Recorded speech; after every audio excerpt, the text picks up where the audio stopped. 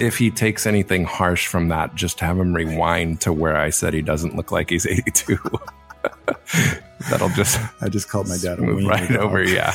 And I just called myself a German, like a noble German shepherd. Yeah. I'm really like a goofy St. Bernard or a Great Dane. That's Great Dane, I think, would be better for you. How tall are you?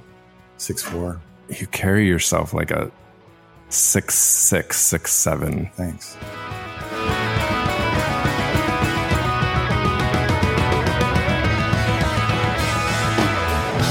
Hoş geldiniz, which is welcome in Turkish. Welcome to the Daddy Unscripted podcast. My name is Tim Wheaton. I am the podcast creator and the host of each episode of this podcast, which this episode is not yet 50. I don't really give you guys the numbers there in the notes of the show. I will probably say something when it's my 50th episode and I'm creeping up on it, but this is not it. But this is a landmark episode in a different way. This is the first of two parts with Chris Lizotte. I struggle on the best way to describe this guy.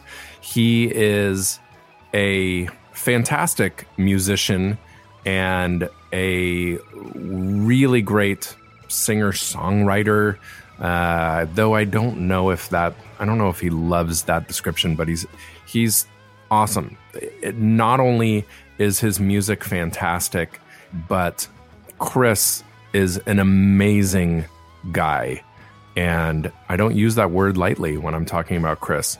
He is just one of those genuinely awesome, caring, friendly, hilarious, warm.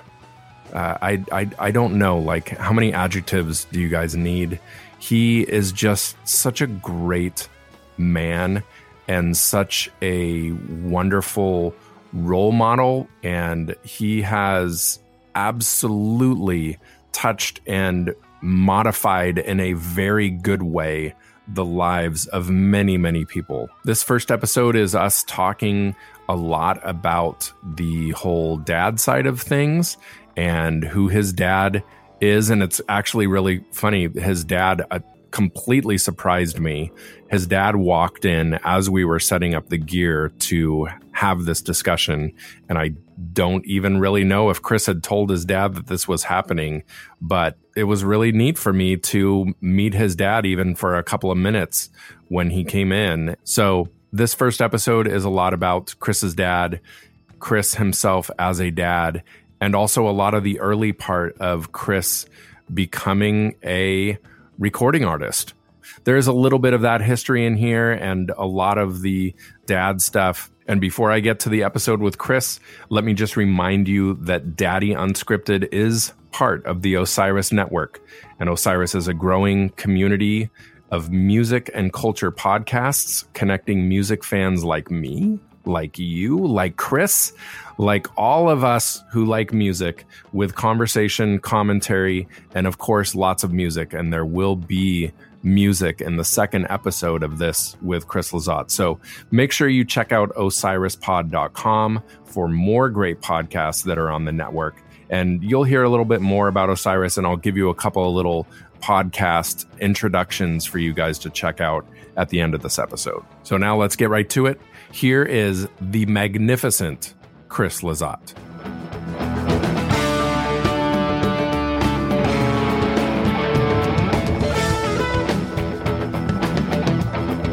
All right, I am really excited. This is kind of a new twist, but in the new realm, this is kind of Daddy Unscripted 2.0 perchance, but my first going out and recording in somebody's lovely home with my guest today, which is Chris Lizotte. Chris, welcome.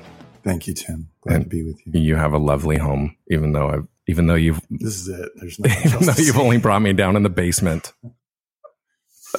But we are here in very gloomy Southern California today to record a non-gloomy podcast episode with Chris Lizotte, musical artist. What would you say? What would be your titles and stuff after your name? Oh, Chris Lizotte, musician. Chris Lizotte, singer-songwriter. Chris Lizotte. maybe all of the above, but other things too. Gardener, walker of the streets of San Juan Capistrano, mission visitor or dweller. Mm-hmm. Retro car and not really retro vehicle lover. Yeah, but not so much. I mean, I have an old truck, but it's not, I don't think that's, I do watch American Pickers a lot. There you go. Yeah. But your motorcycles too, like aren't some of yours are I have one old? motorcycle. Oh, you only have one right now. Yeah.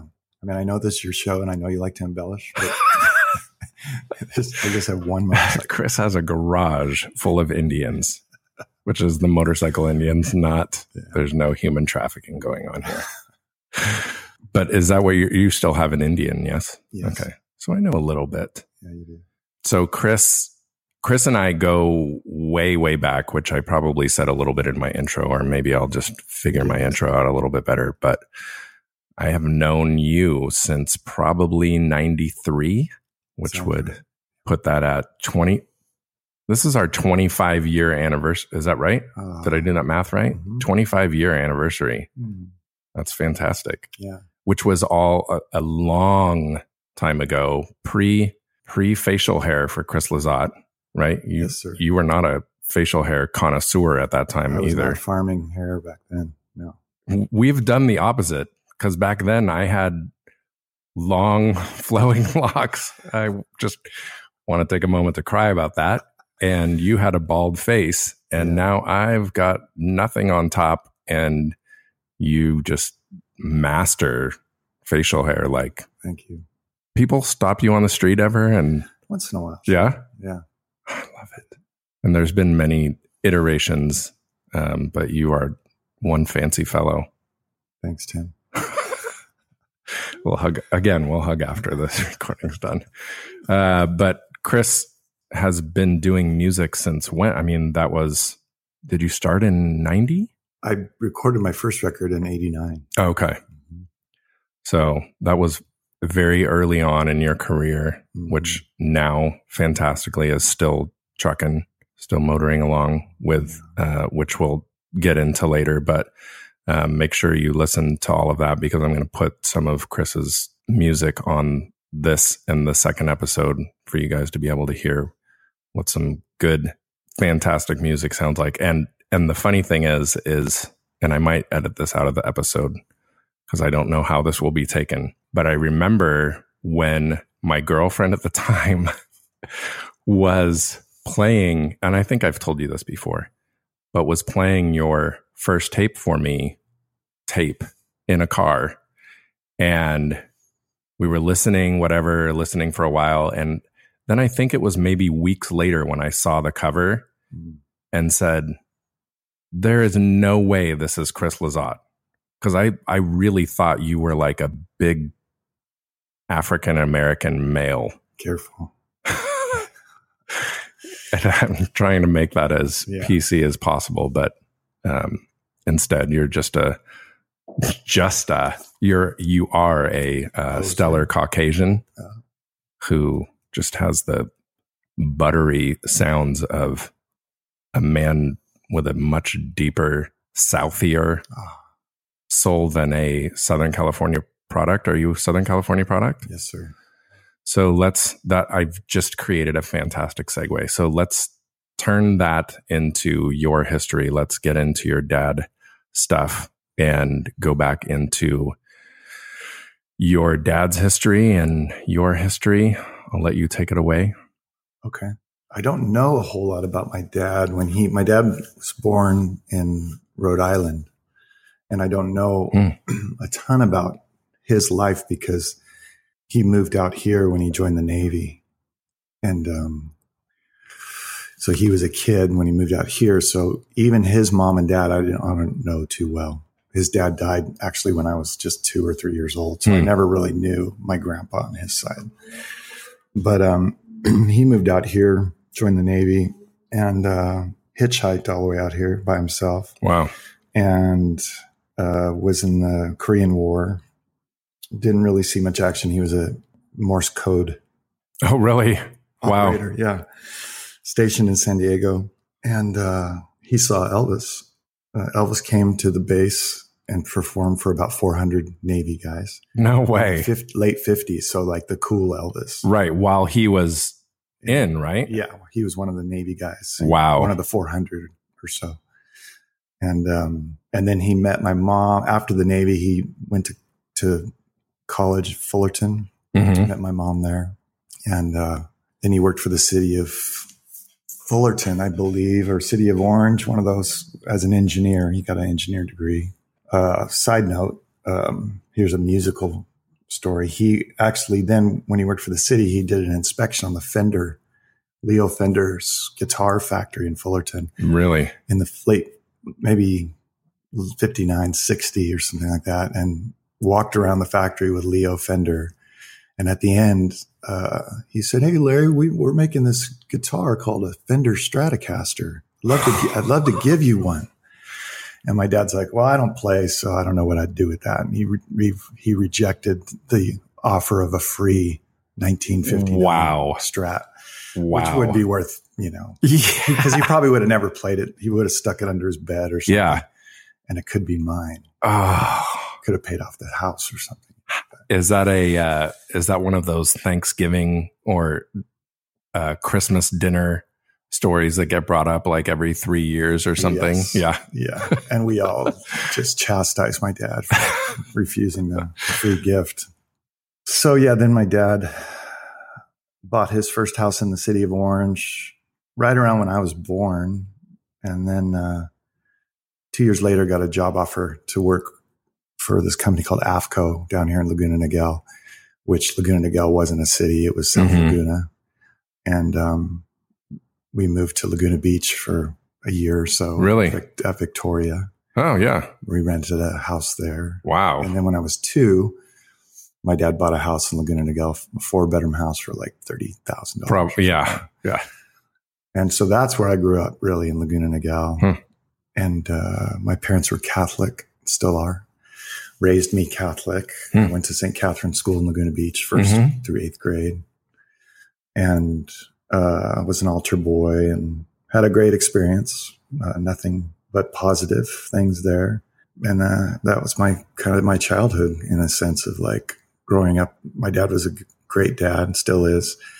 Very busy when we were kids, so he worked a lot and was a great provider, very 50s dad. My mom, ironed the sheets and ironed his underwear, just like pleats in his underwear. Yeah, exactly. Still has pleats in his jeans. My mom was the super mom and, made dinner for everybody. Still would, if I lived there, still would be making my bed. That type of mom. Were you an only child? No, I have a brother and a sister. Okay. Both older. I'm the youngest. But overall, I wish I had some big dramatic story about my parents, but they were just great, solid people. And they still are still alive. My mom is 76 and my dad's 82. Wow. And I will say that I'm kind of bummed that I didn't have the microphones on. I was here. But Chris's dad came in just while I was setting everything up, and he does not at all. I would never have guessed he was 82. So you can tell him that. Oh, because you just did. Okay. Yeah. So yeah, Oh yeah, he's. We go on walks, me and my dad, a lot, and went on one last night. And he, I'm like full stride, and he's right there, and I'm way taller than him too. So he's like, just books it. He's getting 3 steps into your 1. Yeah. He's like a wiener dog and I'm a German Shepherd. Just a metaphor of. Yeah. The, just if he takes anything harsh from that, just have him rewind to where I said he doesn't look like he's 82. That'll just. I just called my dad a wiener right dog. over. Yeah. And I just called myself a German, like a noble German Shepherd. Yeah. I'm really like a goofy St. Bernard or a Great Dane. That's clumsy. Great Dane, I think, would be better for you. How tall are you? 6'4". You carry yourself like a 6'6", 6'7". Thanks. Yeah. Or maybe I'm just, I am shrinking, but maybe I just cower in your presence all the more. Well, it was the hair loss because you were. Oh, true. You had a couple inches up there and they're gone. Sorry. So this is the Chris Lizotte cutting everybody down show. But for the record, the good thing is that you have a dachshund and you clearly love them. So you calling your dad one isn't a negative. Oh yeah. Wiener dogs they're hilarious for one. They kind of are. Yeah. And my dad's pretty funny. He has a great line that he says probably 3 or 4 times a day. If someone comes up to him and says, "Hey Larry, how you doing?" He'll say, "I don't remember." Literally 3 or 4 times a day. That's his deal, his line. I may have to steal that soon. That's pretty good. So you guys are living in Laguna Niguel. You have finished your pre-high school years at a Catholic school. Where did you end up going to high school? Dana Hills. Oh, okay. Mm-hmm. So was that like an actual decision that was at any point difficult for them because of what you had been doing before that? Or, well, I'm assuming maybe your older siblings had already paved the way to that. Yes. Okay. Yeah. And I'm sure it was just maybe even financially a relief because Catholic school, the only Catholic schools, high schools were Mater Dei and Servite, which was an all boys school. And I didn't want to go there. Yeah. And home of the Dolphins. Yeah. That's a very good dolphin impersonation. And yeah, I'm sure the financial burden, because like putting you in those skirts, those plaid skirts, is probably not cheap. They're pricey. Especially because you were probably, even if you weren't 6'11" like you are now, back then in high school, probably the extra material for the tall man. Yeah. But yeah, I can assume they were probably relieved to not do that. Oh, here is Juan Carlos. 9. The wiener dog. Just gonna smell all my stuff now. Yeah, sorry. That's okay. So then you go to Dana Hills, and when you're there, what are you thinking you're gonna do down your road? I mean, are you planning on going to college? I was terrible in school. Just, we all grew up surfing and I played volleyball. Just wasn't focused on school. So I wasn't like I couldn't do it. I just didn't want to do it. Yeah. Yeah. That was like me. Yeah. So me and you were fairly distracted. Other things were more important. You're just starting to like really wanting to date girls and just have fun and play sports and hang out with your friends and go to the beach. And so school was tough, but then when I was done, I started playing music, and I moved to Steamboat, Colorado for a ski season with some buddies, Dana being one of them. Oh, really? And we just worked at the ski shop there and skied every day. And just like something to do after high school before deciding what we were going to do with our lives, And while I was there, a friend of mine said, "Hey, when you get back, let's start a band. You play guitar." I'm like, okay. I didn't really play guitar, but I messed around a little bit. So we got back. I got in a band with my buddy, and we were terrible. We were called the Spiritones. Like a spear? No, the Spirit. Oh, Spirit Tones. All right. Not a spear.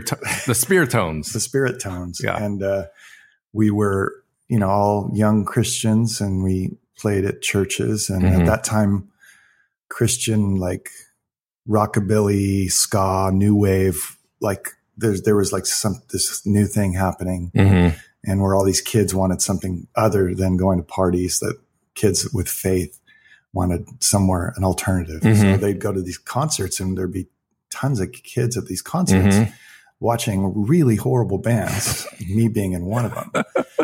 And, but it was something to do. And so were you guys opening like on tickets with actual, I don't know if this is correct, but like big Christian, like notable Christian bands at that time? Or was it just totally like local Orange County bands that weren't really much of anything all playing together, and it's Probably more of that. yeah.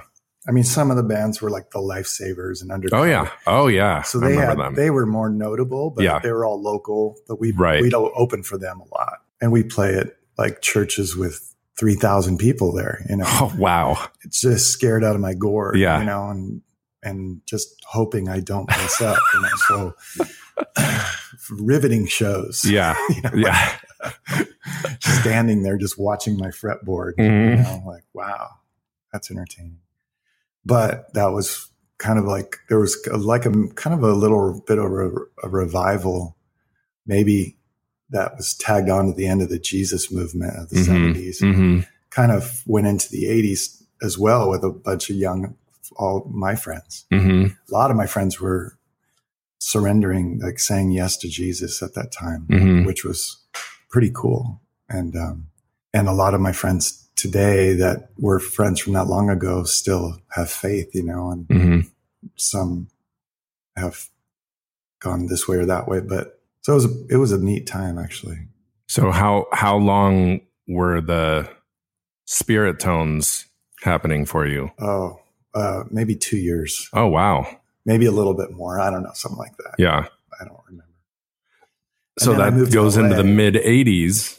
Goes into the mid 80s. And then in the right somewhere in there, I got in a different band with some other friends that I grew up with. And we all decided we're going to move to LA and try and get a record deal, and lived up there for 5 or 6 years. And got a record deal? No. Oh, okay. I never did. So you guys were playing what was the scene bars, like up there? Oh, okay. Clubs. We weren't we were Christians in a band. Yeah. Doing, most of the lyrics I would write were gospel centered lyrics, but life stories too, or whatever. Mm-hmm.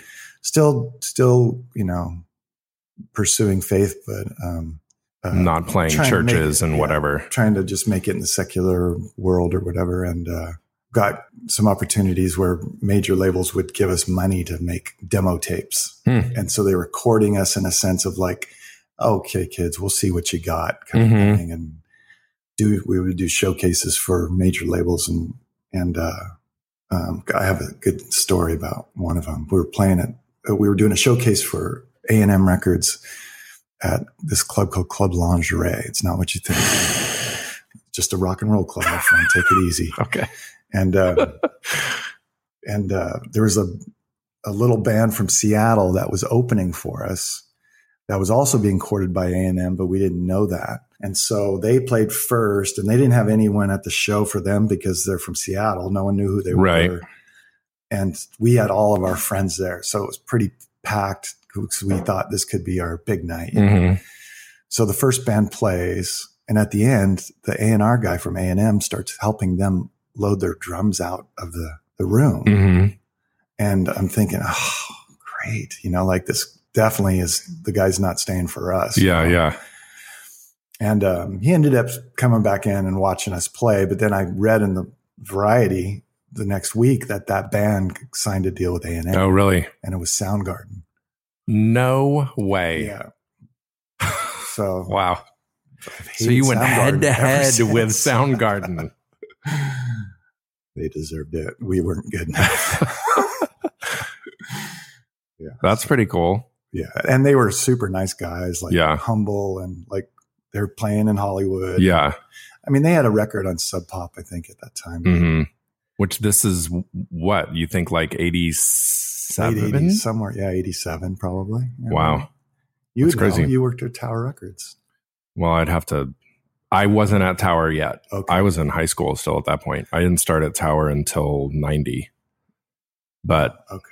But you knew about all those bands, I'm sure. Kind of, yeah. Kind of. I mean, being a record guy. Yeah, I mean, I have my fingertip on the pulse of everything at all times, but yeah. But I wasn't at that show because I probably had I think I was scouting Nirvana at that time. Yeah. But my dad and mom would come up to see us at these dingy clubs, you know, which meant a lot to me. You know, we played at this place called Madame Wong's in Santa Monica, which was an old funeral parlor. Oh my gosh. Turned into a nightclub, you know? Yeah. My parents in Laguna Niguel would drive up there for an 8 o'clock, Thursday 9 o'clock show. Yeah. And come see their kid play. They wouldn't do it every time, but enough they would. Mm-hmm. And I thought that was, and my dad was kind of the dad who always said, "What's your plan B?" Yeah. Which at the time I kind of was insulted by that. Like, no, I don't have a plan. Right.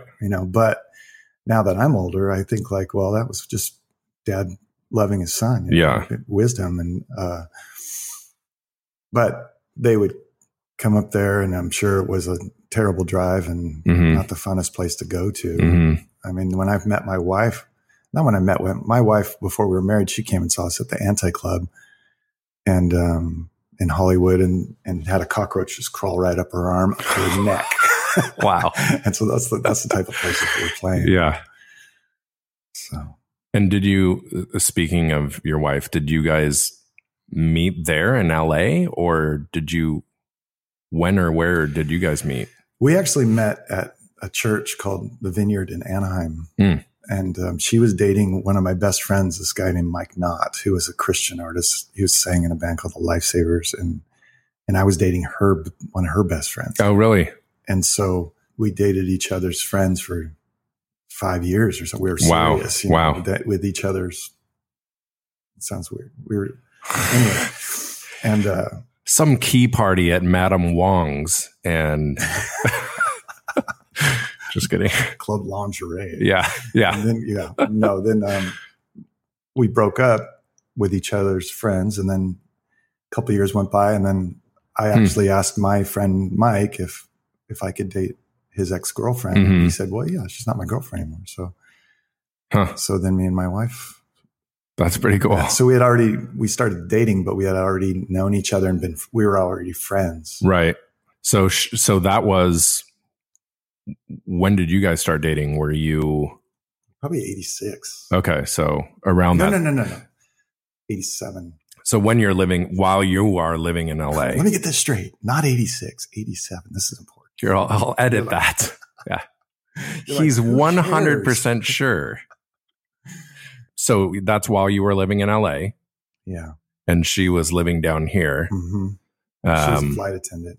Oh, really? That's called a stewardess back then. Yeah. For Continental Airlines. Huh. And going to Tahiti and New Zealand. Really? Every week. Wow. Back when you can smoke on the plane. Yeah. I always enjoy getting on a plane now and seeing some of the armrests that still have the little ashtray, and what airline do you fly? Yeah. It's Northwest Air, which I think was a thing at some time. Northwest Airlines? Yes. Northwest. Yeah. Does Pan Am still exist? No. Yeah. Pan Am and Northwest. Yes. Those are my airlines of choice. TWA is gone too. Oh yeah.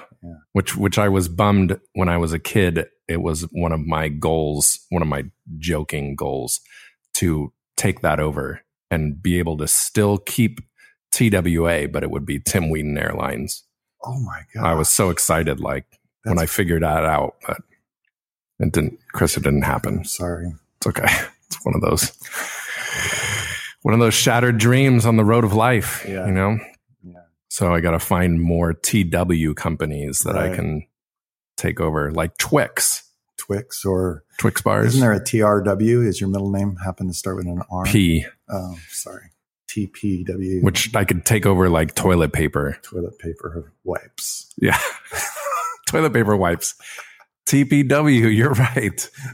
Like a kind of like, what is that cereal that has two sides? One is corn and one is, right, Crispix. It's crispy times 2, and it's got corn on one side. And so TPW is dry on one side and wet on the other. What an innovation. Jeez. I don't know how you do it, but... Well, your hand stays dry. Yeah. That's so genius. And there's some kind of little cellophane in between the two to keep the dry side dry and the wet side wet. Oh my God. So if anybody steals this is on my podcast. So I believe that creates a copyright and trademark. So what's the date today? Thursday, April 5th, 2018. At 11:28 a.m. If this goes anywhere after that, you owe me like not you, but you listener who stole that idea and made millions, you owe me like half of them at least, or double or something. Let's just say half, because half of it's dry, half of it's that's right. Moist. I would appreciate the moist side. You can keep the dry side. You said moist. I think, which is one of those words that some people hate. Usually it's women, not to be a sexist, but I haven't met many men who hate the word moist the way that a lot of women do. I hate it. Do you really? Oh, I hate it. Then you're my first. Oh, so you don't. No, I don't. I've yet to find a man. So if there's a man out there who hates the word moist, send an email to daddyunscripted@gmail.com and I maybe will shout you out on one of my episodes and we'll talk about you. You're going to get lit up. All these moist hating men. So anyway, we were somewhere on the road. Oh yeah. So you are in the very late 80s living in LA. So what ended up bringing you back down south? I had a really good friend that passed away pretty sudden of cancer. He struggled with it for a while, but I just started reevaluating my life. I was kind of, when I was living in LA, I was just kind of, I don't know, just forgetting my identity. You know, I was just kind of losing myself. And when my friend passed away, it just kind of made me think, I don't know if I want to do this anymore. At that point too, I was in a band with my best friends that we grew up with, but we were also living together, working together, practicing 4 nights a week together. We started to really hate each other because we're not getting along. And I was just done. And so I just left. I moved back home down this way. At that point, my wife and I were married. We got married and we moved back down to Costa Mesa, got a place, and started going back to church and just trying to find myself again and what I loved, and started working construction and still playing music.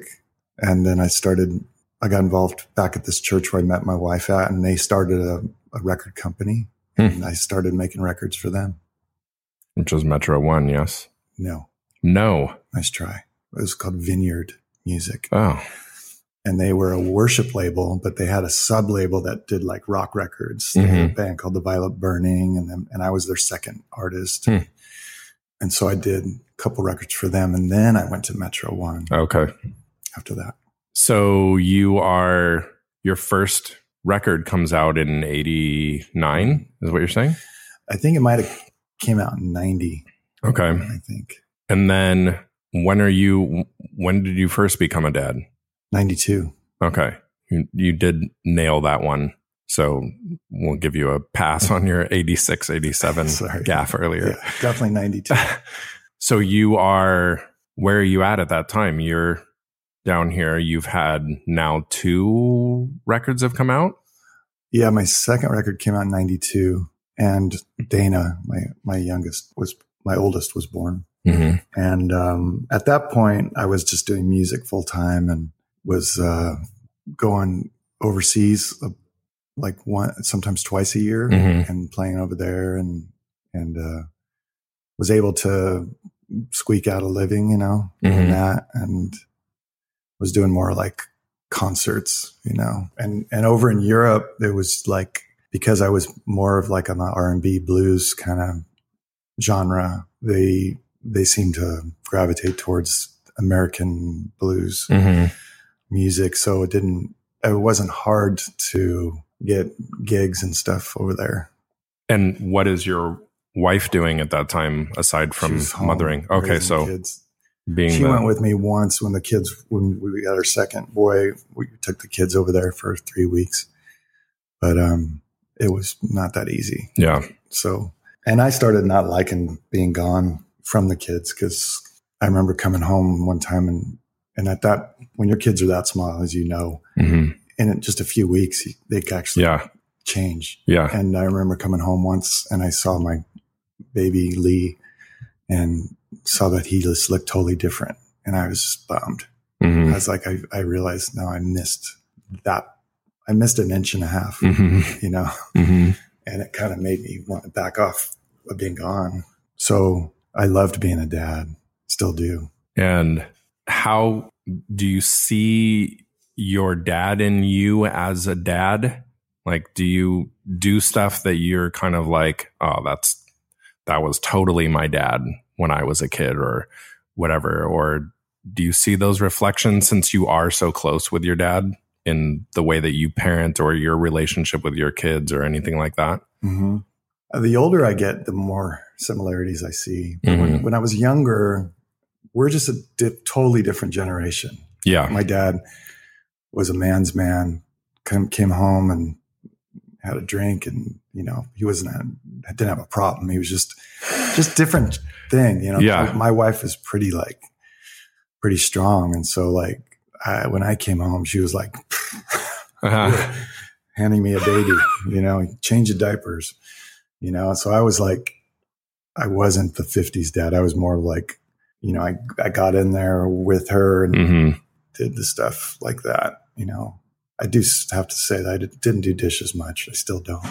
There absolutely is that massive generational change. And I've talked about that with a few dads, like it is a cliche, and you can see it on television programs from that time, which are pretty apparently true to what it was. You know, not on all of them, but the dad came home, he had his chair. Yeah. You know, that was their version of the man cave. It just happened to be the actual living room that everybody had to like stay away from dad in or whatever. Yeah. And they had their time with the TV or with their newspaper or whatever it was. And, you know, in many cases, it was the wife who you hear about this or imagine it very clearly, like running around to bring him whatever, or his kids bringing him whatever, and, you know, keep the kids away from me, and the mom telling them to stay away from dad, and all that, how different that is from, and it's not a slight maybe on some of them, but on that generation of men, like that was just what they did. Yeah. And I think now, like since maybe the 70s, and obviously it's a lot different now, and people have gone through the period of helicopter parenting and whatnot, where you just hover over your kid and not let anything happen. The ultra protective helicopter parenting, kind of the bubble wrapping, and the very heavily involved, and in some cases, like you have the schools of thought of over involvement and whatnot. I think seems to be coming to kind of a different balance right now between the two extremes of, I don't know. I think parents, especially now, it's very different because you can't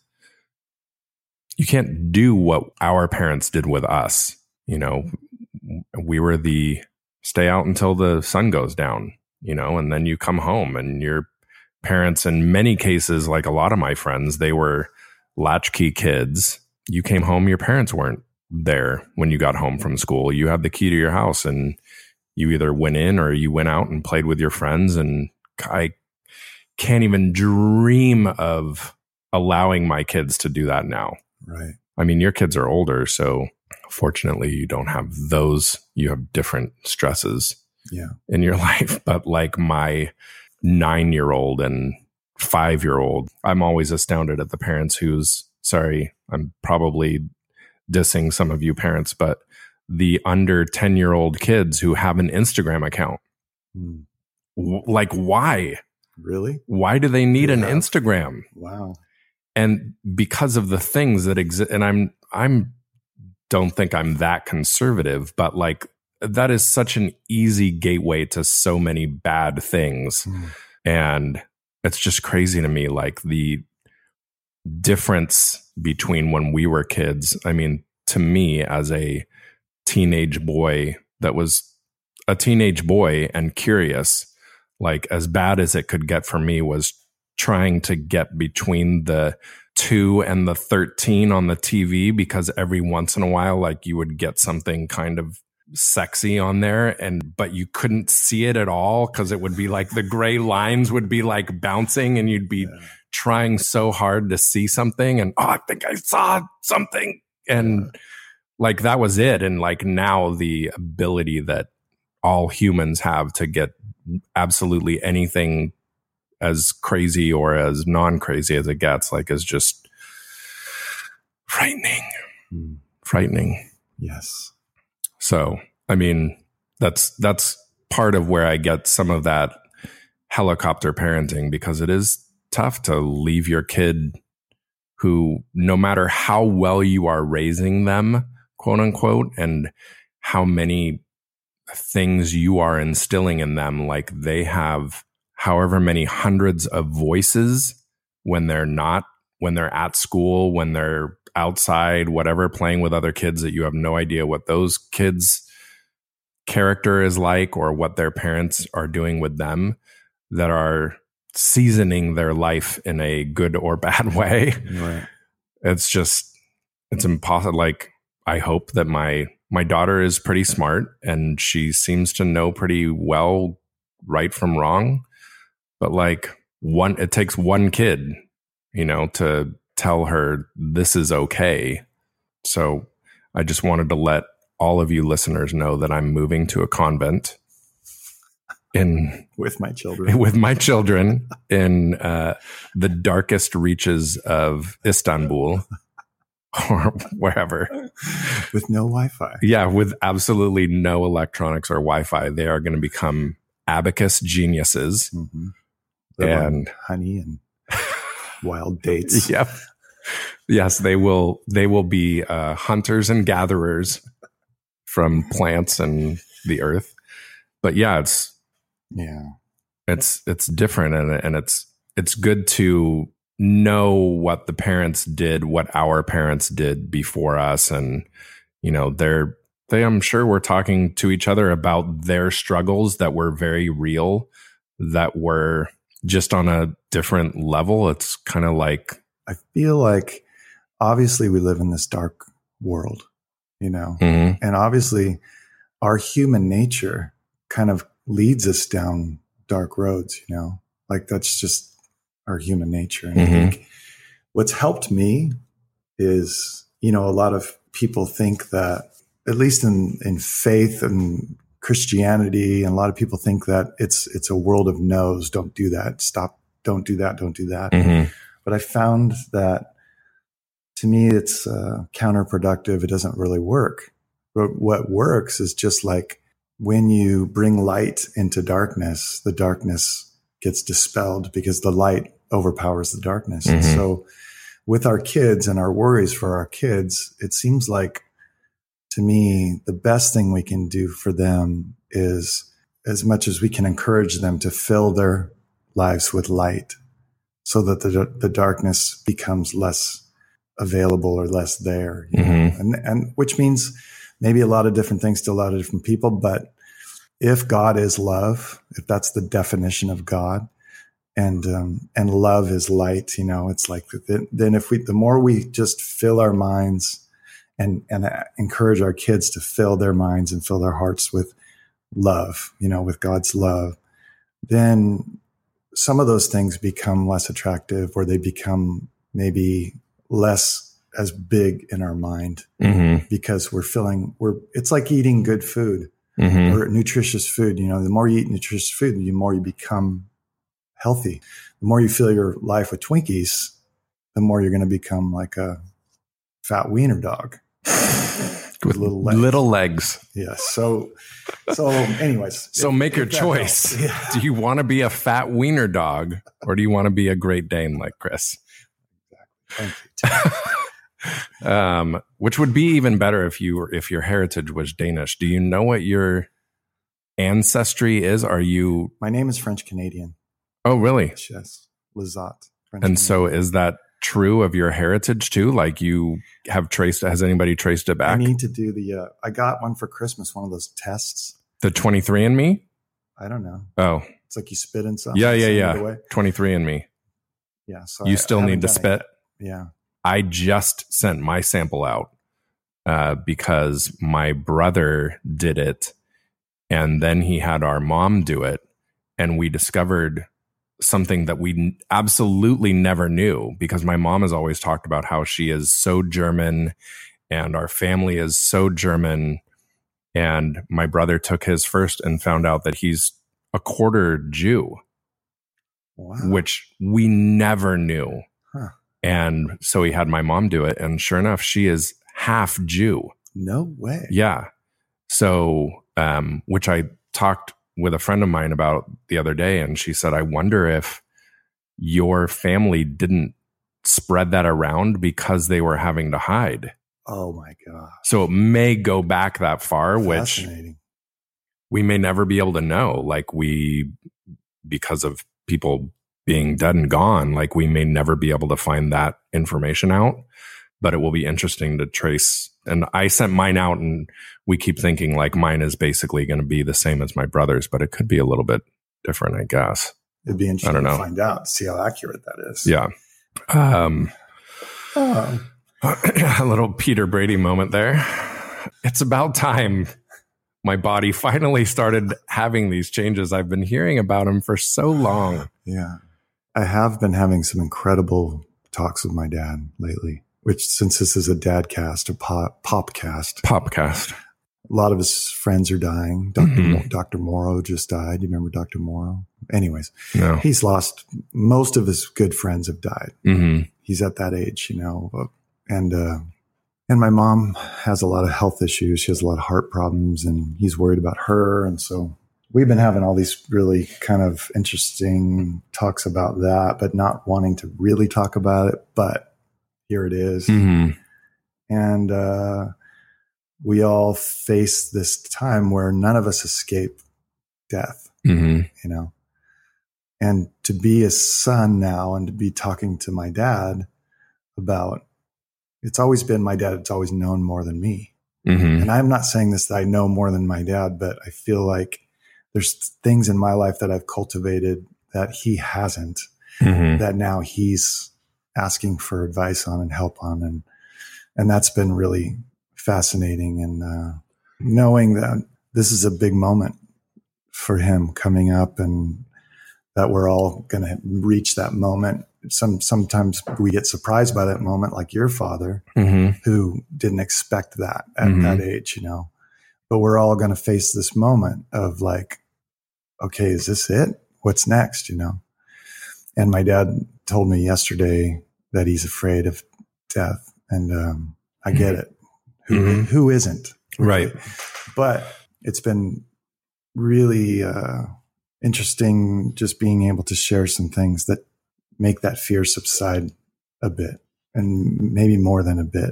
And that it's been like he just left my house just now with you in the door saying, hey, I read that last night, what you told me to read, which was Romans chapter 8, which is very helpful when you're in trouble. And I went through a period in my life where I went through massive panic attacks for months where I was incapacitated. And I remember Romans 8, I'd read it over and over again. And it slowly brought peace to my heart and to my mind, which was what I needed the most. I was so panicked, I was devastated and like felt like I was dying and being buried alive and all this stuff. Wow. So to be able to help each other through that moment, this is a moment that no matter what we believe, we're all facing. You know what I mean? Right. Like any of your listeners, whether they believe in God or not, or they believe there's an afterlife or not, we all face this moment of this mystery, and I told my dad, he raised me Catholic and I was baptized as a baby Catholic. I went to Catholic school and I said, I'm staking my whole life on what you did for me. We went to church every Sunday in Laguna Beach my whole life. And if I don't stake my life on that, then that was a huge waste of time, And so I'm staking my life on that. And I believe you can stake your life on that too, just believe. Doesn't mean you have to have all the answers. It doesn't mean you have to have faith that's bigger than even a mustard seed. But if we just say yes, and I was telling him about the thief on the cross and how here's this guy who is a murderer, and was next to Jesus when he was dying. And he never even said, I'm sorry. He didn't even say, would you forgive me? He just said, remember me when you enter your kingdom. And Jesus looked at him and said, truly today you will be with me in paradise. So all he had to say was yes to God. Mm-hmm. That was it. And so that's been super comforting to be able to pass that information along, because, I'm not trying to tell people how to live their life or what to believe or what not to believe, but why not say yes to God? Mm-hmm. So it was my thing to my dad, and to any dad out there is, if it's such a mystery and we really don't know, well, I choose to hold my hat on things that my dad brought me up in. Mm-hmm. So really, he's been a huge giver of life to me. And now I can hopefully give back a little bit in his time of doubt and fear, give a little bit back. And I don't know if there's any greater gift that a father can give a son than to give him a key that possibly opens mm-hmm. the door to eternity, that gives us eternal life. Yeah. Or is there a better gift that as a son, maybe we could give our dad? So anyways, that's what's been going on the last couple of weeks. It's been cool. And that's kind of why this whole thing, this whole podcast and all of this kind of sprung from that, of me being very aware of how much I lost when my dad died. Not just lost, but never got a chance to get. And I've talked about this with people a lot, that, there are times in your life when it's just not the time I'm going to have that conversation. We're playing hoops together or whatever we're doing. Like, I'm definitely not going to stop this to tell my son or tell my dad or whatever about this story that may never get told ever. And whether you both live to 100 together or whatever, like, it just may never get told. And so to me, going back and sitting with all of these dads and getting some of those stories about their own fathers, but these stories about them that hopefully, in my mind, and not best case scenario, but a good case scenario is that they are sharing it with their families. And for me, any of the tidbits that come out of my life, what happens if I die tomorrow? I'm knocking on your wood table right now. Then my 9 and 5-year-old, they are missing a ton, because I'm not sitting down with them and talking about any of these sorts of things. They're getting little tidbits here and there, and they're getting funny daddy, but they're not going to hear about my dad from hardly anybody. My wife never knew my dad.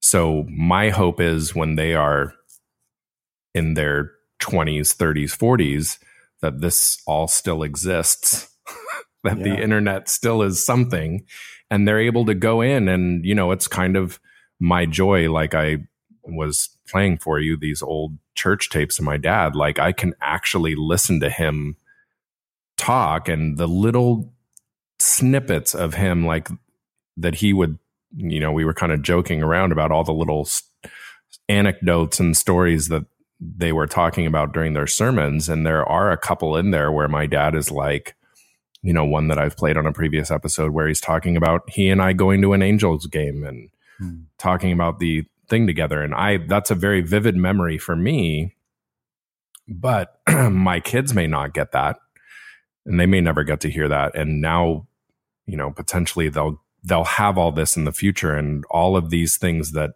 people miss. I'm kind of trying to go back in people's lives, because of we have become amazing documenters now. And, for you on your Instagram, you take fantastic photos at the mission and all of these things that you document going forward, and all the parents who take pictures of their kids now and videos and put them Facebook, whatever. And that's all stored, but we're all like living in the present and living in the future. And like all of these past stories and relationships and conversations and whatever are just falling off. Yeah. Because they didn't document that way when they were younger or when we were teenagers or whatever. You know, in my photography world, I always talked about how I have seen maybe 2 pictures of my mom when she was pregnant with me.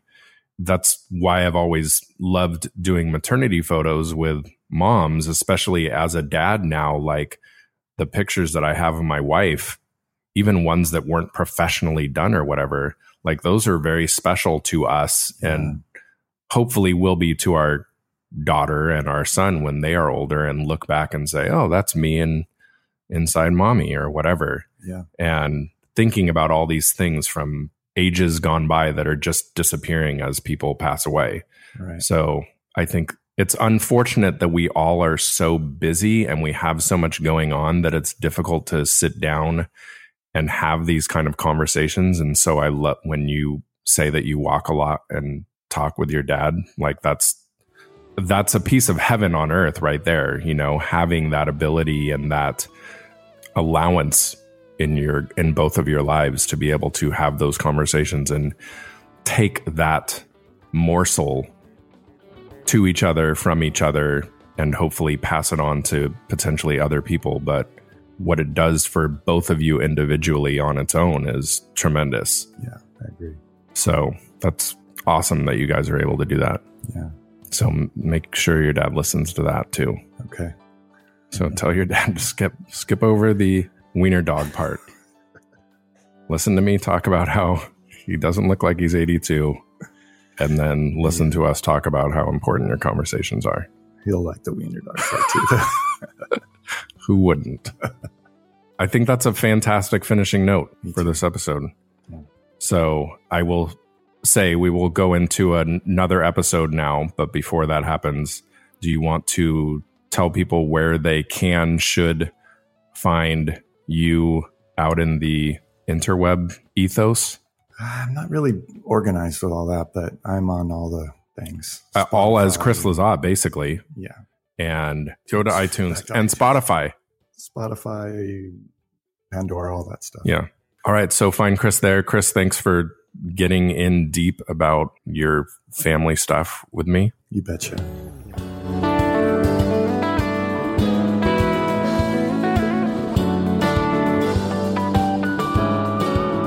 Okay, and that ends my first half of my conversation with Chris, and it really continues to go uphill from here. So it will be a week or 2 weeks before you get to hear the conclusion of our conversation, which talks a lot about music and which kind of maybe brushes its wings a little bit against semi-controversial talk, a lot more by me about the business, the industry, the whole world and genre of quote unquote Christian music. And, you know, we get pretty real in that episode. So make sure that you guys keep your eye out for that. Again, you should look for Chris Lizotte on Pandora, Spotify, iTunes, whatever it is you listen and stream your music on. Check out Chris and let me know what you think. Let me know what you think while you're listening to it or after you listen to it or whatever. I'd love to hear some of that feedback. Again, you can reach me at daddyunscripted@gmail.com. And Daddy Unscripted is the name of this podcast everywhere on social media, whether it's Instagram, whether it's Facebook or Twitter. It's all under Daddy Unscripted. So I would love to connect with you guys and to continue to hear your feedback on the show and on my guests and on other ideas for new dads for me to sit down and talk with. Those are always awesome to hear from my listeners. So keep it up. This podcast, again, is in The Loop, the Legion of Osiris podcasts. And what does that mean to you guys? Well, Osiris is a place where you can discover great music and culture podcasts, much like The Tour with Ted Canova, which is a really cool podcast that's kind of new to Osiris. as well as a really cool kind of newer one to the group, which is hosted by Joe Kendrick called Southern Songs and Stories. That podcast is documenting the current music of the South and the story of how it came to be. It's really, really fascinating. And for those of you who like music and like storytelling, you should make sure to check out Southern Songs and Stories. You guys, thanks for listening. And now I'll send you off with how we say goodbye in Turkish, which is hoşça kal. All right, guys, stay tuned for the second half with Chris Lizotte coming out in a couple of weeks. Thanks.